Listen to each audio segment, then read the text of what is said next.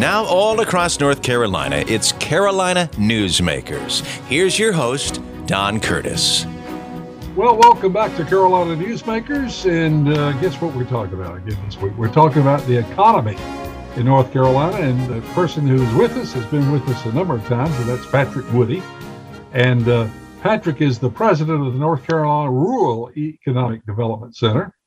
And it's so interesting to have Patrick on because we've spent a lot of time recently talking about what's going on in the 15 to 20 counties that are just growing as fast as they can and announcing jobs all over the place. Yeah. But we've also got these other 80 or so counties that are also in the picture and need help. And that is exactly what the North Carolina Rural Economic Development Center does. Is that not right, Patrick?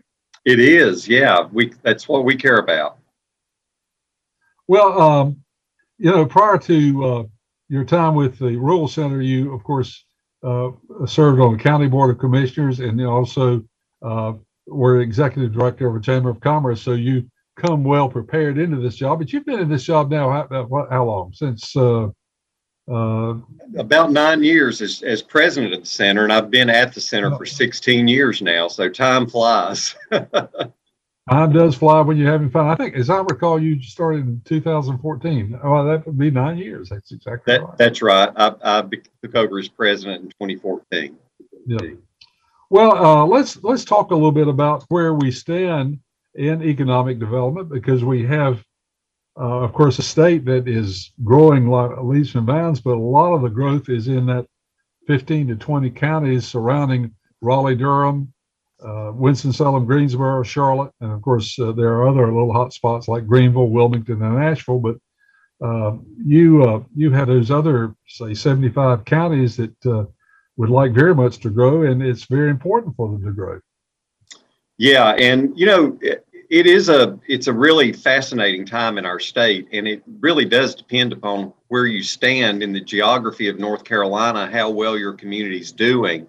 But we certainly see rural places that are doing, that are really thriving right now and see a lot of great opportunities. As you know, Don, we've had some huge job announcements and investments announced in our state over the last 12 months. Some of those are in some very rural counties. All of them are really have the potential of pulling employees from surrounding rural counties. So that's a game changer in and of itself. Strategic investments in up and coming clean energy sectors, and other new and emerging technologies. It really bodes well for the future of our state. But even in the rural parts of our state, we see a resurgence in manufacturing, small manufacturers. COVID has changed the dynamics when it comes to supply chains. We see companies rethinking the things that they offshored several, in the past decade, that they're now bringing back home or looking for suppliers closer to home. So it bodes extremely well, but it also means we face some enormous workforce development challenges in terms of getting a workforce to up their skill levels, making sure that every person really that's of working age is really working to advance their educational attainment level. Well, we're going to start making cars in Chatham County with VinQuest. How far away and how many counties that are really classified as rural will benefit from that as far as providing jobs? Yeah, if you look south and east and west from Chatham County, you've got a lot of rural that are within fairly comfortable drives of that of both the car manufacturer, the battery electric vehicle battery manufacturer. It's been announced in Randolph County. If you look kind of south of I-85, you've got a lot of rural territory there that stands to benefit from both of those projects. And those projects are really going to be game changers. Now, usually when a company comes in like VinFast, they need some supplies. How many small manufacturing companies might be spurned from or started from the needs to feed those companies with their supply chain? I don't know the specifics of that industry announcement, but there will be a multiplier effect. There's no question about that in terms of beyond VinFast. Just there's going to be job creation. It's going to touch a lot of companies, probably existing companies that are going to be able to retool or adjust to meet some of the needs of that new company. It'll be interesting to see how that plays out. So, at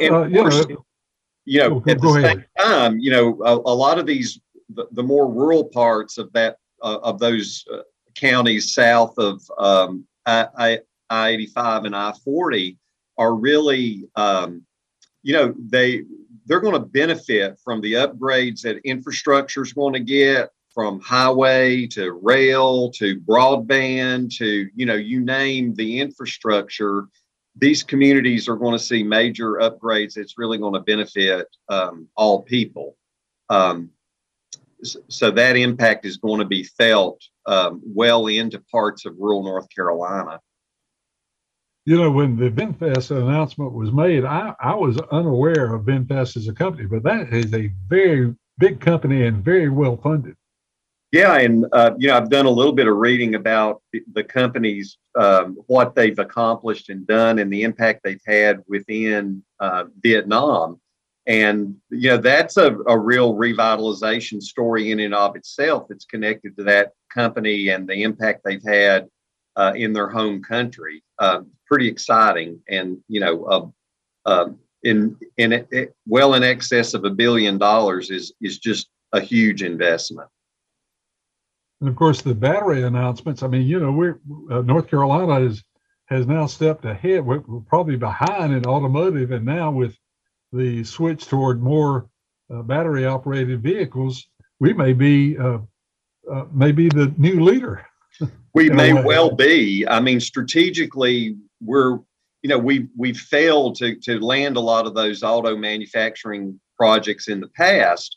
But now suddenly, with both the battery plant announcement and VinFast, we're poised on the cusp of a new age of car manufacturing that's clean energy vehicles, electric vehicles, and that could be a pretty enviable place to be for the next few decades. Yeah, I mean, it's really interesting how circumstances change and technology comes along, and all of a sudden, what was out is now in, and what was in is out. Yeah, exactly. That sort of happens. So it sort of takes care of how many counties that you now classify as rural will be able to take advantage of this, because we're talking about 75 or so counties that are sort of your target. So that this sort of helps what 20, 25 of your counties? So 30, for 35 years, we've really focused on 80 rural counties in the state, and that was 80 counties with less than 250 people per square mile, really focusing on that population density as the way we define what makes a rural county or a rural county. The 2020 census marks a turning point, and I think it's evidence of how much the state is changing and transitioning. There are 2 rural counties that crossed over and are now suburban counties. And that includes Onslow, where the city of Jacksonville is located, and Johnston County, which is very much integrated into the triangle, Raleigh-Durham, Chapel Hill metropolitan region. So now we serve 78 rural counties with population densities less than 250. So it's a changing state. When we look at kind of population in general, the rural population, we still have, only Texas has more rural people than North Carolina. So there's nearly 4 million rural North Carolinians. We have the second highest number of rural public school students of any state in the country. So we're still a very rural state. We have more small towns with less than 10,000 population than any state other than Pennsylvania. So we're still a state of small towns. And what we've seen is many of those small towns are doing very well. They all face challenges. They all face sort of the headwinds of change that every community everywhere is dealing with. But some of them are really meeting those challenges, and the prospects for the next few years look pretty bright. So you sort of divide your counties into three topics, I guess: rural, suburban, and urban. That's correct. Yeah. We didn't always do that. So, we started doing that really with the 2010 census, when we recognized that it just wasn't accurate to classify the county as either urban or rural. That, truly there were a lot of counties that weren't urban, but they clearly were suburban in nature, really becoming the bedroom communities. And also a county like Buncombe didn't meet the definition of an urban county.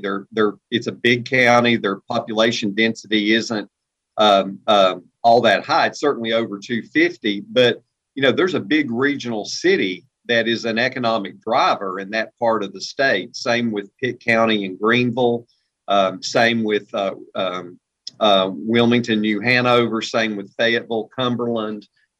So we really began to look at the state in these three categories of rural, urban, and suburban.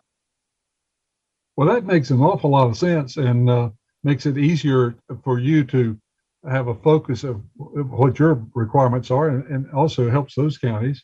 So rural, suburban, and urban. And of course, Greensboro, Winston-Salem, Raleigh, Durham, and Charlotte clearly fall into the urban territory without any doubt.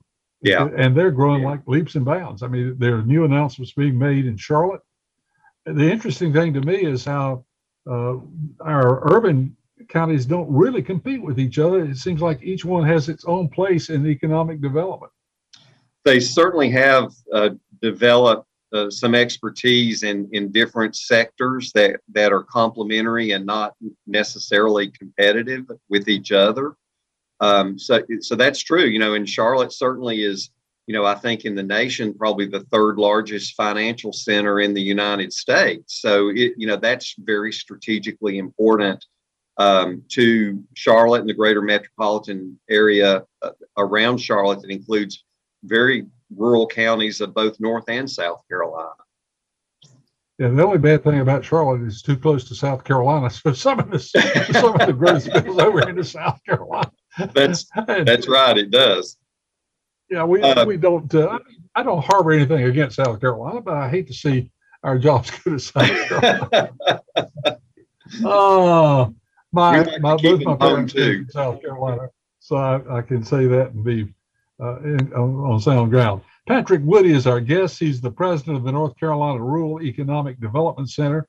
And when we come back and for the rest of the program, we're going to sort of begin to concentrate a little bit more on what we do with those 75 or so counties that are classified rural and their needs and how they fit into the picture here in North Carolina.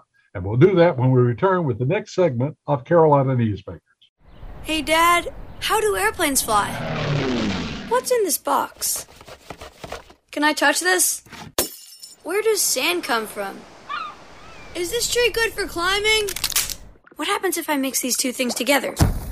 How are babies made? What does this thing do? Kids are curious about everything, including guns. Talking to them about gun safety in your home is a good first step, but you can do more.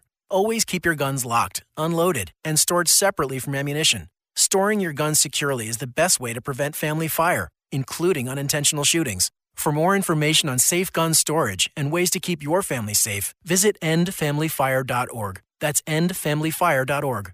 What do we keep in the attic? What's this thing called? Can I ride my bike backwards?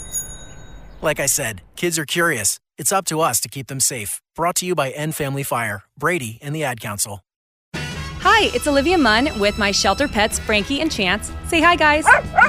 When I adopted them, I discovered that they both have incredible personalities.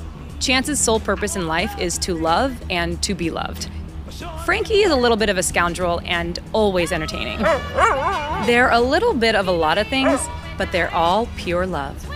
Adopt pure love at theshelterpetproject.org. Brought to you by the Ad Council, the Humane Society of the United States, and Maddie's Fund. We continue with Carolina Newsmakers. Here's Don Curtis. We're back on Carolina Newsmakers. Patrick Woody, the president of the North Carolina Rural Economic Development Center, a job he has held since 2014, is our guest, and we're talking about economic development. And of course, Patrick specializes in those 70 or so counties that are classified as rural.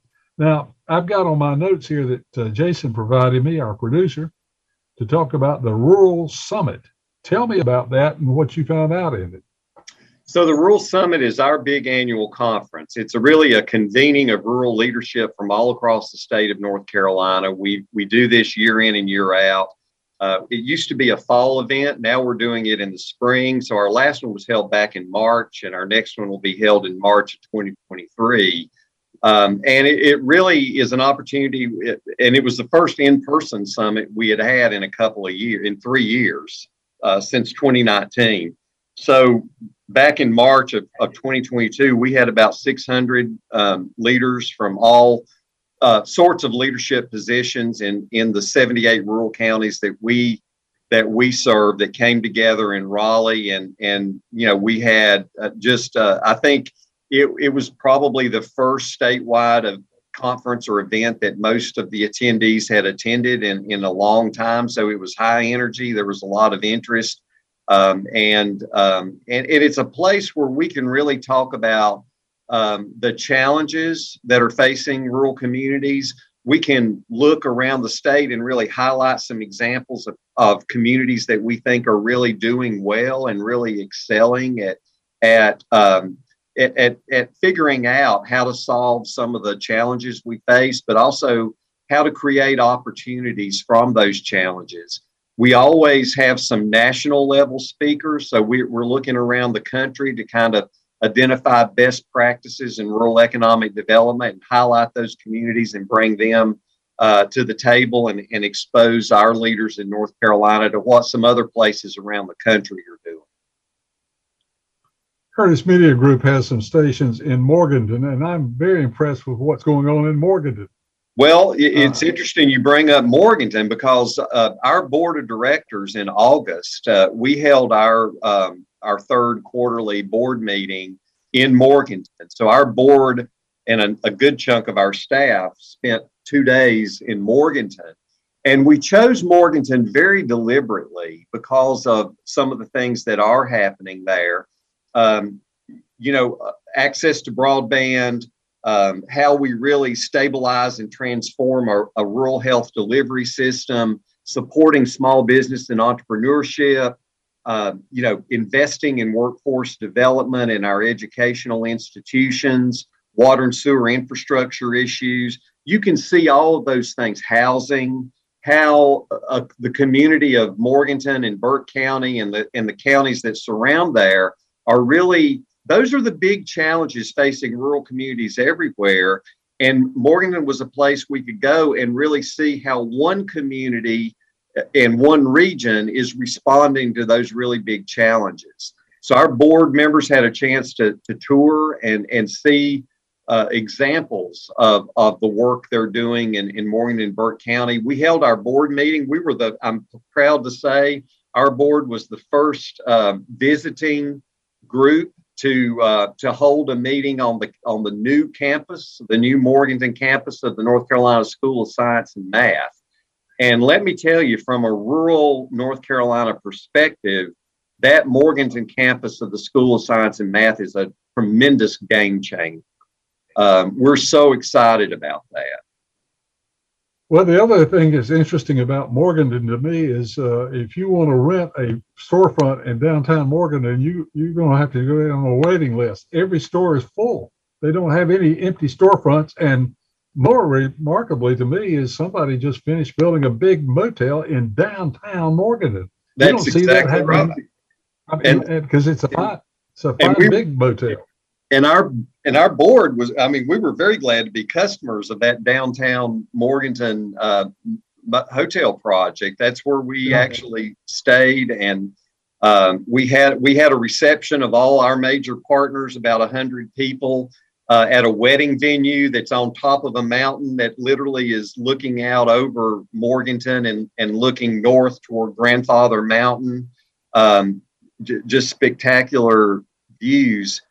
You're right about downtown Morganton. It is thriving.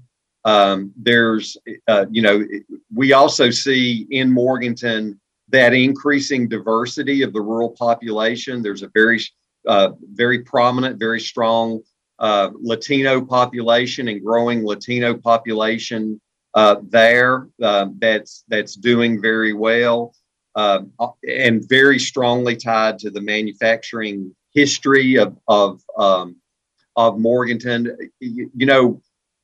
We thought of North Carolina as really part of the manufacturing belt for many generations of workers, really post World War II up until the first decade of the 21st century. And Morganton literally, and the 4 counties around Morganton, were the belt buckle of the manufacturing belt. The highest labor participation rates in the United States could be found in those counties. And it's, so it was a pleasure for our board to get to go there and really benefit from seeing and really, putting a face on the work that we do day in and day out at the Rural Center. We're going to do that once a year, and next year we're going to go to Wilson. We're going to go to the eastern part of the state and focus on how Wilson is also working to solve the big challenges of our time. So what do you attribute the turnaround in Morganton? How did that start? What's a genesis for a community to look at that says, okay, we're tired of not growing and we're willing to change and so forth? How did that effort get started? Well, I think it's one word, and it's leadership. And and that's always the first thing I look at when I'm trying to really understand what's going on in a community and how well things are going, or maybe, why things aren't going so well. And it's often attributable to, at the heart of it, it's about leadership. And I always look to see, does a community have an opportunities? Do they work well together? Does town and county and nonprofit organizations and strong civic clubs, do they come to the table together?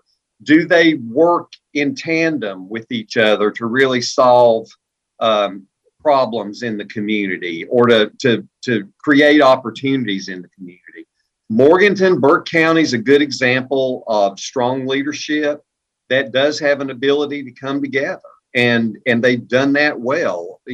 How they rallied around this effort to attract and to secure the Morganton campus of the School of Science and Math is a great illustration of that. They have, I believe, one of the most creative local economic development organizations in the state.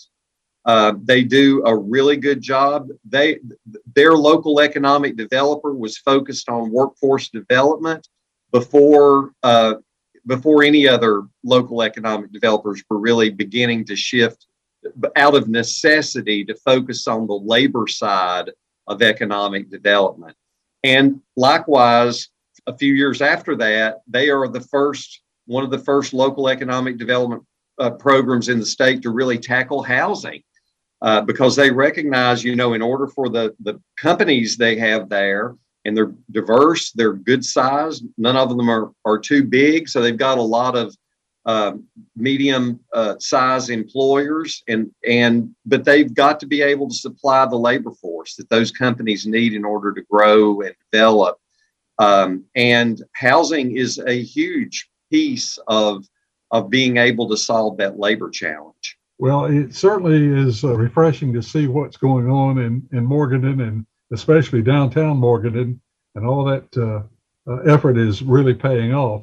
Now, I see on my notes also you had a small business policy task force. I'm changing the subject now a little bit. Tell me about that.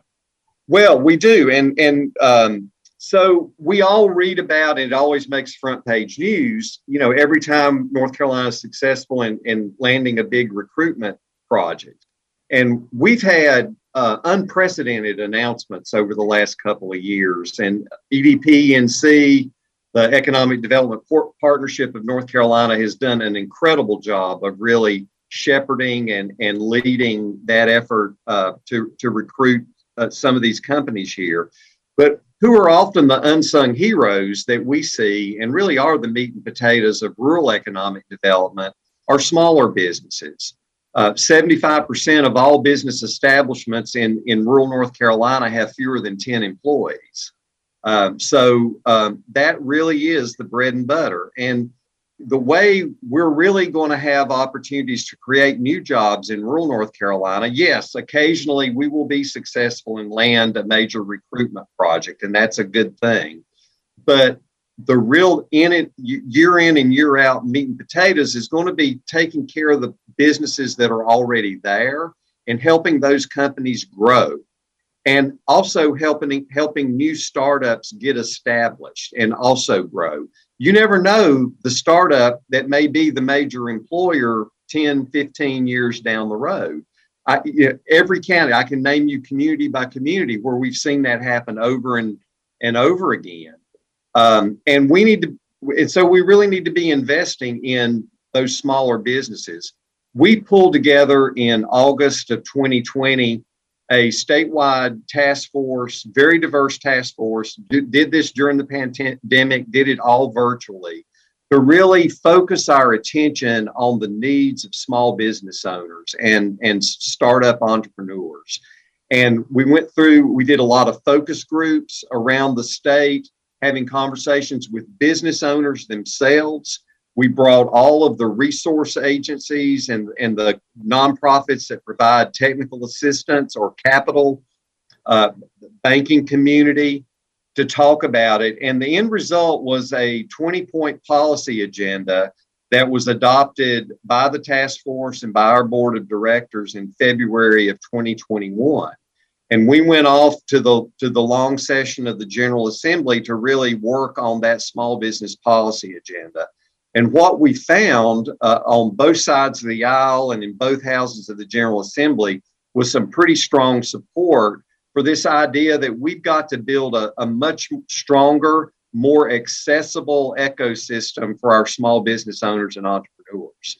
And they passed a number of policy recommendations that really do invest in creating that infrastructure. And as you said, when you start a company, there's a multiplier effect, because if somebody starts manufacturing widgets, somebody's got to supply the boxes that widgets go in. That's exactly right. Well, that's interesting. And it sounds like that was a very successful program and is going to lead to some great things. And we're updating that policy agenda right now, and we're going to go back to work. We worked on it this year, made a little more progress in several areas. We're going to add some items for the next long session starting in January, and we're going to keep hammering away. That's one of our major priority areas. Well, because one of the great things about North Carolina is our population is spread out, and if we allow it to get considered in those 20 counties that are growing so rapidly, we'll have another set of problems, and we don't want to have that. That's right. Our guest is Patrick Woody. He is the president of the North Carolina Rural Economic Development Center. And when we come back, we're going to talk about some of the counties that are not moving ahead as fast as some of the others, and what can be done about that. And we'll do that when we return with the next segment of Carolina Newsmakers. Steven. Who said that? Me, down here.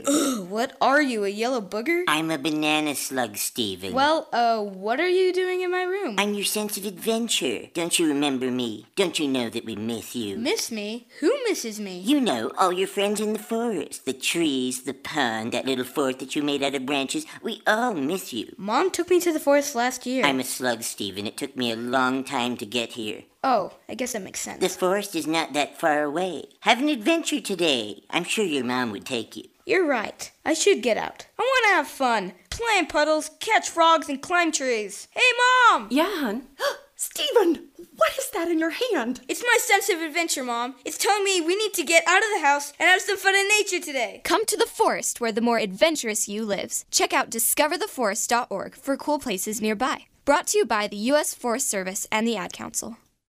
The possibility of lung cancer can be pretty scary, especially if you're one of approximately 8 million current or former smokers at high risk. That's why SaveByTheScan.org wants you to know that now there's a breakthrough low-dose CT scan that can detect lung cancer early, and it only takes 60 seconds. You stop smoking, now start screening. For an easy quiz to see if you're eligible, visit SaveByTheScan.org. It could save your life. SaveByTheScan.org is brought to you by the American Lung Association's Lung Force Initiative and the Ad Council. Now, once again, with today's Carolina Newsmakers, here's Don Curtis. Welcome back to Carolina Newsmakers. We are talking about economics and the economic growth of the 78 counties that qualify for being known as rural counties in North Carolina. And it used to be 80, but 2 have moved up to that category called suburban. And we probably will have a couple more in the next couple of years as the growth gets spread out due to the work of the North Carolina Economic Development Center under the guidance of Patrick Woody, our guest. Patrick, we've talked a little bit about some counties that are really making things happen, like in Burke County and Wilson and some of the other counties that are beginning to see a lot of progress being made. But we also have another, say, the bottom tier 20 counties. Yeah. And part of that is location, where they're located. And the extreme northeastern part of North Carolina is just off the coast, and some of the extreme western North Carolina counties, some in southeastern North Carolina. Those are problems that I'm sure challenge you. To you. What are you planning, and what can you do to assist those counties in their growth and their problems? Well, these really are the communities and the parts of the state that keep us awake at night and that we care a great deal about. And we do think that there are some particular strategies and things that we have to do, and we have to do differently, quite honestly, moving as we move forward into the future. You know, we know what the big challenges are, and we know that broadband infrastructure is foundational to solving many of those problems in the most severely economically distressed rural parts of the state. Unfortunately, you know, there's a heavy a number of those counties that to be found in eastern North Carolina, but you really can find them on the border counties with Virginia, the border counties of South Carolina, parts of western North Carolina. It is the more geographically isolated parts of our state.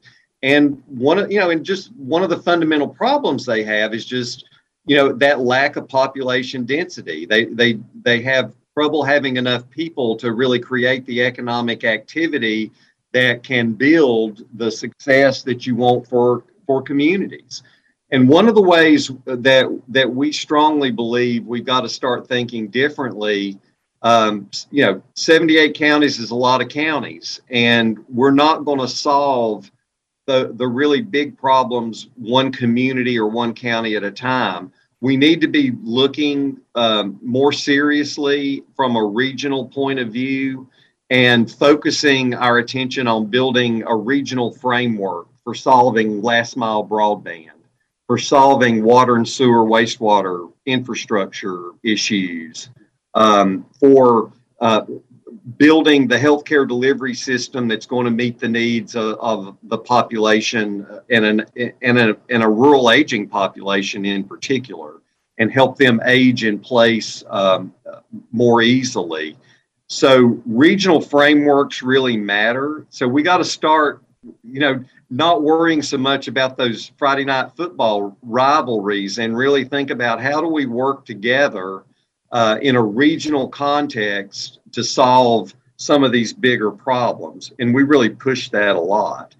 I also believe state and federal government has got to do their part in targeting better the most severely economically distressed places.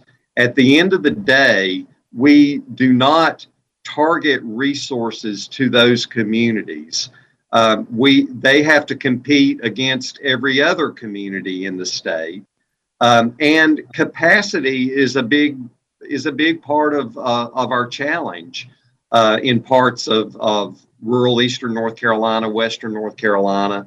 And they need resources that are really dedicated to solving their problems.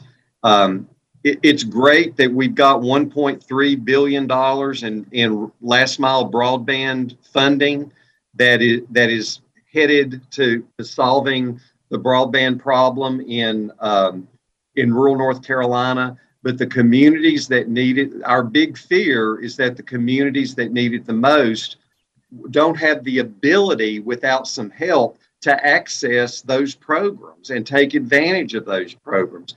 We've got to help them do that. And that's certainly the responsibility that we feel at the Rural Center. And we spend a lot of time really thinking about how do we do a better job of this. Well, we hear a lot when we are talking about athletics and football and basketball teams and so forth. And even a game or even in a season, we talk about momentum. And, there's some like University of North Carolina basketball team last year got momentum going at the end of the season, and look where it carried them. So momentum is important, but unfortunately, momentum works both ways. And in many of these counties, you've got a population drain, and it's difficult to attract people to stay in some of these areas. And this population drain, brain drain, or whatever, is working against any efforts you've got to rehabilitate. How do we stop that? How do we make it more attractive to stay at home? That old song, how you going to keep them down on the farm when they've seen Gay Payree? Yeah, exactly. And I think this is where regional frameworks really do make a difference. Where are the bigger towns within regions of economically distressed counties? Really identifying where are the opportunities? I mean, there's always opportunity to be found. And how do we collectively, as not a single community or a single county, but as several, really focus on building upon those assets that we do have? It's not going to be easy by any means. And that's why we think it's got to be really targeted and built for the benefit of those smaller places that lack the leadership pool that you find in larger places, and that lack the financial resources themselves or the ability to generate their own financial resources to help solve those problems. It does matter to the rest of us that may live in the Triangle or Charlotte or other parts of the state. If we're going to have a strong North Carolina economy, we can't afford to leave large swaths of our state behind. And we really have got to have the conversations about what are our assets in these challenging places and how do we build upon those assets. We also have an impact of a lot of retirees coming to North Carolina. It's a very popular retirement destination. A lot of that is due to the military, where people get exposed to North Carolina at Fort Bragg and Camp Lejeune. Yes. And other military bases. And then, of course, we've got the mountains and the coast. So we have a lot of retirees coming in to the state. How's that affecting the overall picture? And what does that effect does that have on economic development? It's interesting. I think of my home county of Allegheny as an example of this. But we see, as we talk to rural counties all over the place, there's a variety of people that are coming and retiring to our state. Some of them are total newcomers, that are just doing their research, thinking about what's important to them and figuring out where they may want to live out, the retirement years of that part of their life. But we also see evidence of people that are from a rural place that have moved away, they've done their career, and they come back home. And regardless of whether they're newcomers and never been there before, or they're coming back home, what we see from our retirees is that they get involved. in their communities. They care about that place. They have chosen it to live in their retirement years, and they're willing to invest in it. And so we often, in our meetings that we have at the community level, we're meeting those folks that have a story to tell about how they found this small town and why they love this small town and how much they are willing to get involved to make that small town a better place. So that is incredible. And, you know, and they bring with them career experience, life experience from other places that they can then apply that to their new home or to the place they came from. So that I think is an encouraging thing that we really need to tap into and really need to take full advantage of. Now, in some of these counties, a number of these counties that we're talking about, there's also a huge healthcare disparity. And that's another concern when someone thinks about making their home in one of these more isolated counties, a county that is, say, some distance away from a major medical center. Yeah. How can we address that? And in particular, what about the effect of broadband on that? Well, first of all, broadband is foundational to all the big problems we need to solve, which are education attainment, workforce development, healthcare delivery. So through telehealth and making sure that telehealth will be paid for by insurance plans is an incredibly important issue. Anybody looking at a community that they want to live in, they're going to look at, you know, is there good broadband available? Is there a strong healthcare delivery system? Is there a strong educational system? If they've got children or are of an age that they want educational opportunities themselves, they're going to look for those things. We know that North Carolina has about 1.2 million by latest numbers uninsured people in this state. We know about half of them, or 600,000, fall in what we call the health insurance coverage gap. Most of them, the vast majority of them, are working. Some of them are working multiple jobs and not making a lot of income. They don't make enough money to afford insurance on the exchange, so they can't afford health insurance on the ACA exchange, and they make too much to be eligible for Medicaid. And what would really be a game changer for this state, and there's only about 12 states in the country that haven't done this yet, is North Carolina, and I'm hopeful that we're moving in the right direction, but North Carolina, there's nothing that would have a greater economic development impact on rural North Carolina than expanding Medicaid. And it would cover about 600,000, up to 600,000 uninsured North Carolinians, and really help create the foundation for stronger economic outcomes. It is really, it's really a challenge that I hope the General Assembly and the governor are coming together on. They're closer, I think, to an agreement than they've ever been, and we're very hopeful they're going to get to an agreement. Well, that as you just said, that seems to be on a fast track right now, and very close to some form of agreement. And I think more and more people are seeing the benefit that the state would have. And as you said, there's only 12 states that are in the same boat we're in. Well, and we now have the ability over years to look at what has actually happened in the states that have expanded Medicaid. And what we see very clearly, fewer rural hospital closures, number one, incredibly important. A great reduction in the amount of charitable care that's having to be covered and paid for by hospitals. That's another really important factor. So a lot of the things that we may be worried about, we now see we've had very positive outcomes in the states that did expand Medicaid.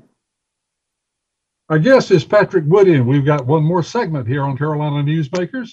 He's the president of the North Carolina Rural Economic Development Center, and we'll be back right after some messages, again with our guest, Patrick Woody. So you stay tuned. The Alzheimer's Association and the Ad Council present the story of Tom and Levi. Tom is the smartest man I know. He's been a professor at 2 major universities, been a teacher for over 40 years. One day, he told me that he was having problems in his classes. I think one of the students had asked the question and he didn't remember the answer. And I also noticed that he was letting his class out earlier than they were supposed to let out. And he was telling them that he was doing it as a favor to them, but I think in reality, he just wanted to get out of there. I was really starting to worry because I saw something was wrong.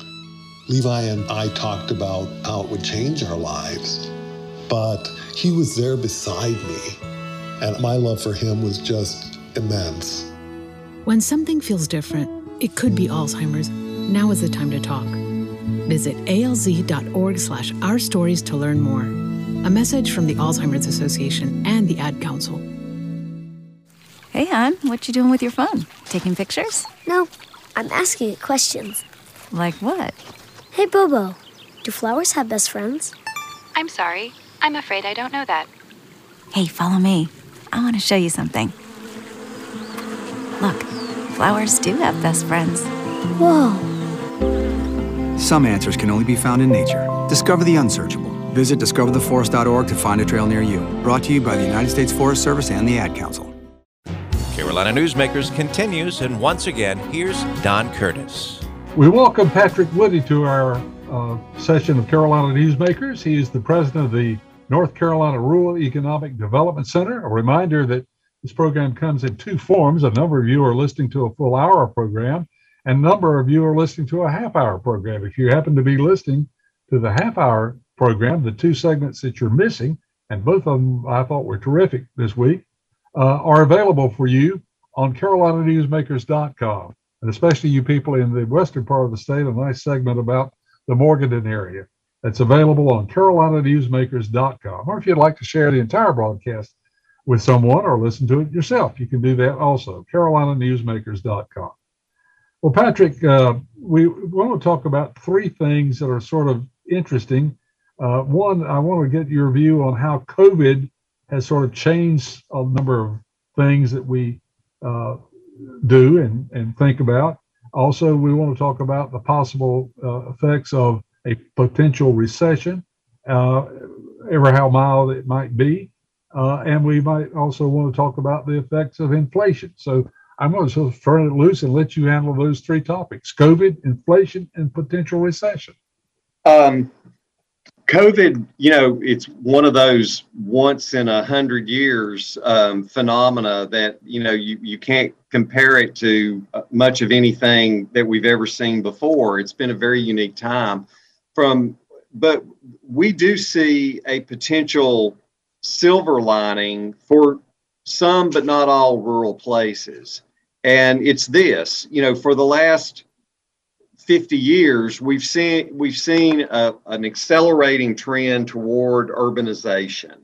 We've seen that trend of people moving away from more rural places toward centers of population density, greater economic activity. I don't by any means think we will see that trend reverse, but I think we are seeing that trend slow down.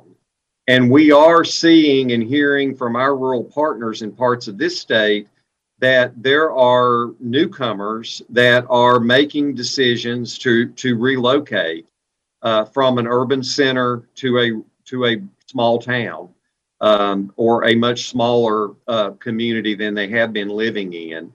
As I said earlier, they look for, is there a strong healthcare delivery system? Is there a strong education delivery system? Is there adequate broadband, robust broadband? So there's some boxes that they want to check as they make a decision about those communities. But we really do see a reversing trend, a slowing down of this trend toward urbanization that can really benefit rural places that are prepared to take advantage of it. And, places like Morganton that we talked about, it's a good example of a community. Marion, near Morganton. All those foothill communities are really well positioned to take advantage of that. Some of our communities toward the eastern part of our state as well. And with people's decisions to relocate come their decisions to move their business interests or start new businesses. So that is perhaps our bright spot of COVID. It's been a major disruptor in a lot of ways. What COVID has done is, as you well know, there's a lot of federal and state resources that have been brought to bear as a result of COVID. A lot of those resources are targeted to the things we care most about: water and sewer infrastructure, housing, broadband, last mile broadband.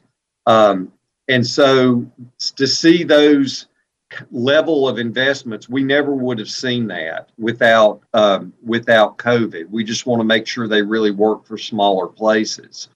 In terms of the possibility of a recession, for those of us that look at a lot of economic numbers and a lot of economic data, these are indeed strange times that we live in. We see indicators that would tell us, we are headed toward a recession. And then we see other indicators that tell us, no, we're nowhere near a recession. So I think it is a time that we will watch closely, and we will listen closely to what's actually happening on the ground to try to understand the dynamic of these really unique times that we live in. For the most part, as I talk to rural leaders around the state, they're feeling better than they have felt in some time. They're local, if they're a local government official, they have some resources that they haven't had in a while. They've got cash on hand that is giving them some opportunities to think about how they want to invest that and target that. So in general, I hear pretty good things. There is, I think, a lot of concern about inflation, particularly around food. And of course, we all know the gas phenomenon. We're now seeing those numbers and prices begin to come down and level off maybe a little bit. I think we all wonder, based upon the economic information being released this week, have we yet reached the point where inflation is really cooling off to levels that we really can live with? Or are we going to continue to see, for example, 30-year mortgage rates continue to rise? That impacts families everywhere. It's a mixed bag, and these are some really challenging times, I think. Well, it is interesting because usually when you have a recession, you have a lot of unemployment. And right now, everywhere you go, especially in these 25 or so growth counties, you see help wanted. You see people paying signing bonuses. You see lots of ads. We're hiring. We need, you see plumbing organizations, plumbers advertising for help. You see, that's counter to anything we've ever had. That's exactly right. Before.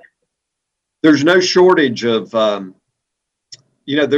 shortage of job opportunities. There is concern about labor participation rates. But we begin to see them tick up again, which tells us that people, working age people, are beginning to come back into the workforce. A lot of those that have been affected have been women that have been disproportionately affected by the lack of childcare options, and that's a big challenge that rural communities face. We need to get productive working age people back in the labor force, and we do see evidence that they're beginning to come back. It's been slow, but even in some of the really rural parts of the state, we see lots of job openings and job opportunities. Well, let's turn now to legislation. You mentioned, of course, earlier in one of the earlier segments, you mentioned the importance of perhaps expanding Medicaid, that legislation that is being considered right now in the North Carolina General Assembly. But along with what other legislation are you watching, and what do you think is important to see happen to continue the growth in these 78 counties that you represent? Yeah, I'll talk just a minute about our top three, rural health being one of them. We've already talked about expanding Medicaid and the effect that would have by covering up to 600,000 North Carolinians. And by the way, those 600,000 are disproportionately rural citizens. Rural North Carolina has a disproportionate share of those uninsured working people that would benefit from Medicaid expansion. Beyond that, we need to really make sure that telehealth has parity when it comes to insurance companies accepting and paying for telehealth visits. That's a big concern for us. We are also really concerned about modernizing our scope of practice laws so that advanced nursing practitioners, so that dental hygienists, for example, various levels of healthcare professionals can practice up to their full scope of practice. We need all hands on the deck, and we need everybody that's on deck to be able to do as much as they can possibly do. In the area of broadband, we've got a lot of work still to do just on the infrastructure, getting last mile broadband to people and to businesses. There's been I think we're now around $300 million has been announced to projects in 92 counties. And it's really, we want to see how these projects play out, but we are beginning to get the money to the places that need it to get last mile broadband built out. And we know that even once we get the infrastructure in place, we've got years of work in front of us and things that we need to do within the General Assembly to help make sure people understand how broadband benefits their lives and get them to be subscribers to last mile broadband once the infrastructure is there. And we'll be working on all those issues, making sure as we build and spend broadband money that we're building infrastructure that can be upscaled to higher and higher levels, speed levels, to meet future needs as we build out that infrastructure. And then in our small business space, one of our top priorities is a Truth in Lending Act for non-bank, non-credit union lenders who often are small businesses go to a website and apply for loans. And we've seen in our work as we refinance some small business loans, we've seen examples of some pretty predatory lending practices where the cost of capital is not made apparent or easily understandable to the small business owner. And we want to see a Truth in Lending Act for small businesses that ensures that they can compare loan products in a consistent way that allows them to know what they're actually paying for financing. And that's a big priority for us as we look ahead to the next long session. Well, that sounds like three great steps for you to in your planning. It just sounds like you're really highly targeted and on your way. Patrick, I can't tell you how interesting this program was to me, and I hope our listeners feel the same way.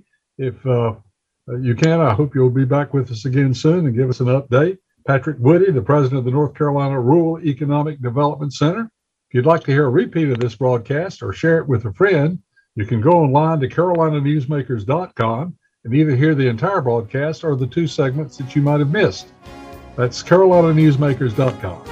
Our program has been produced by Jason Cogg, and he promises us another interesting guest next week on this same group of stations. Till next week, I hope you have a great week. Carolina Newsmakers is a production of NCN and is heard each week on a network of North Carolina's leading radio stations. To hear a repeat of this broadcast, go to carolinanewsmakers.com. Carolina Newsmakers is produced by Jason Kong.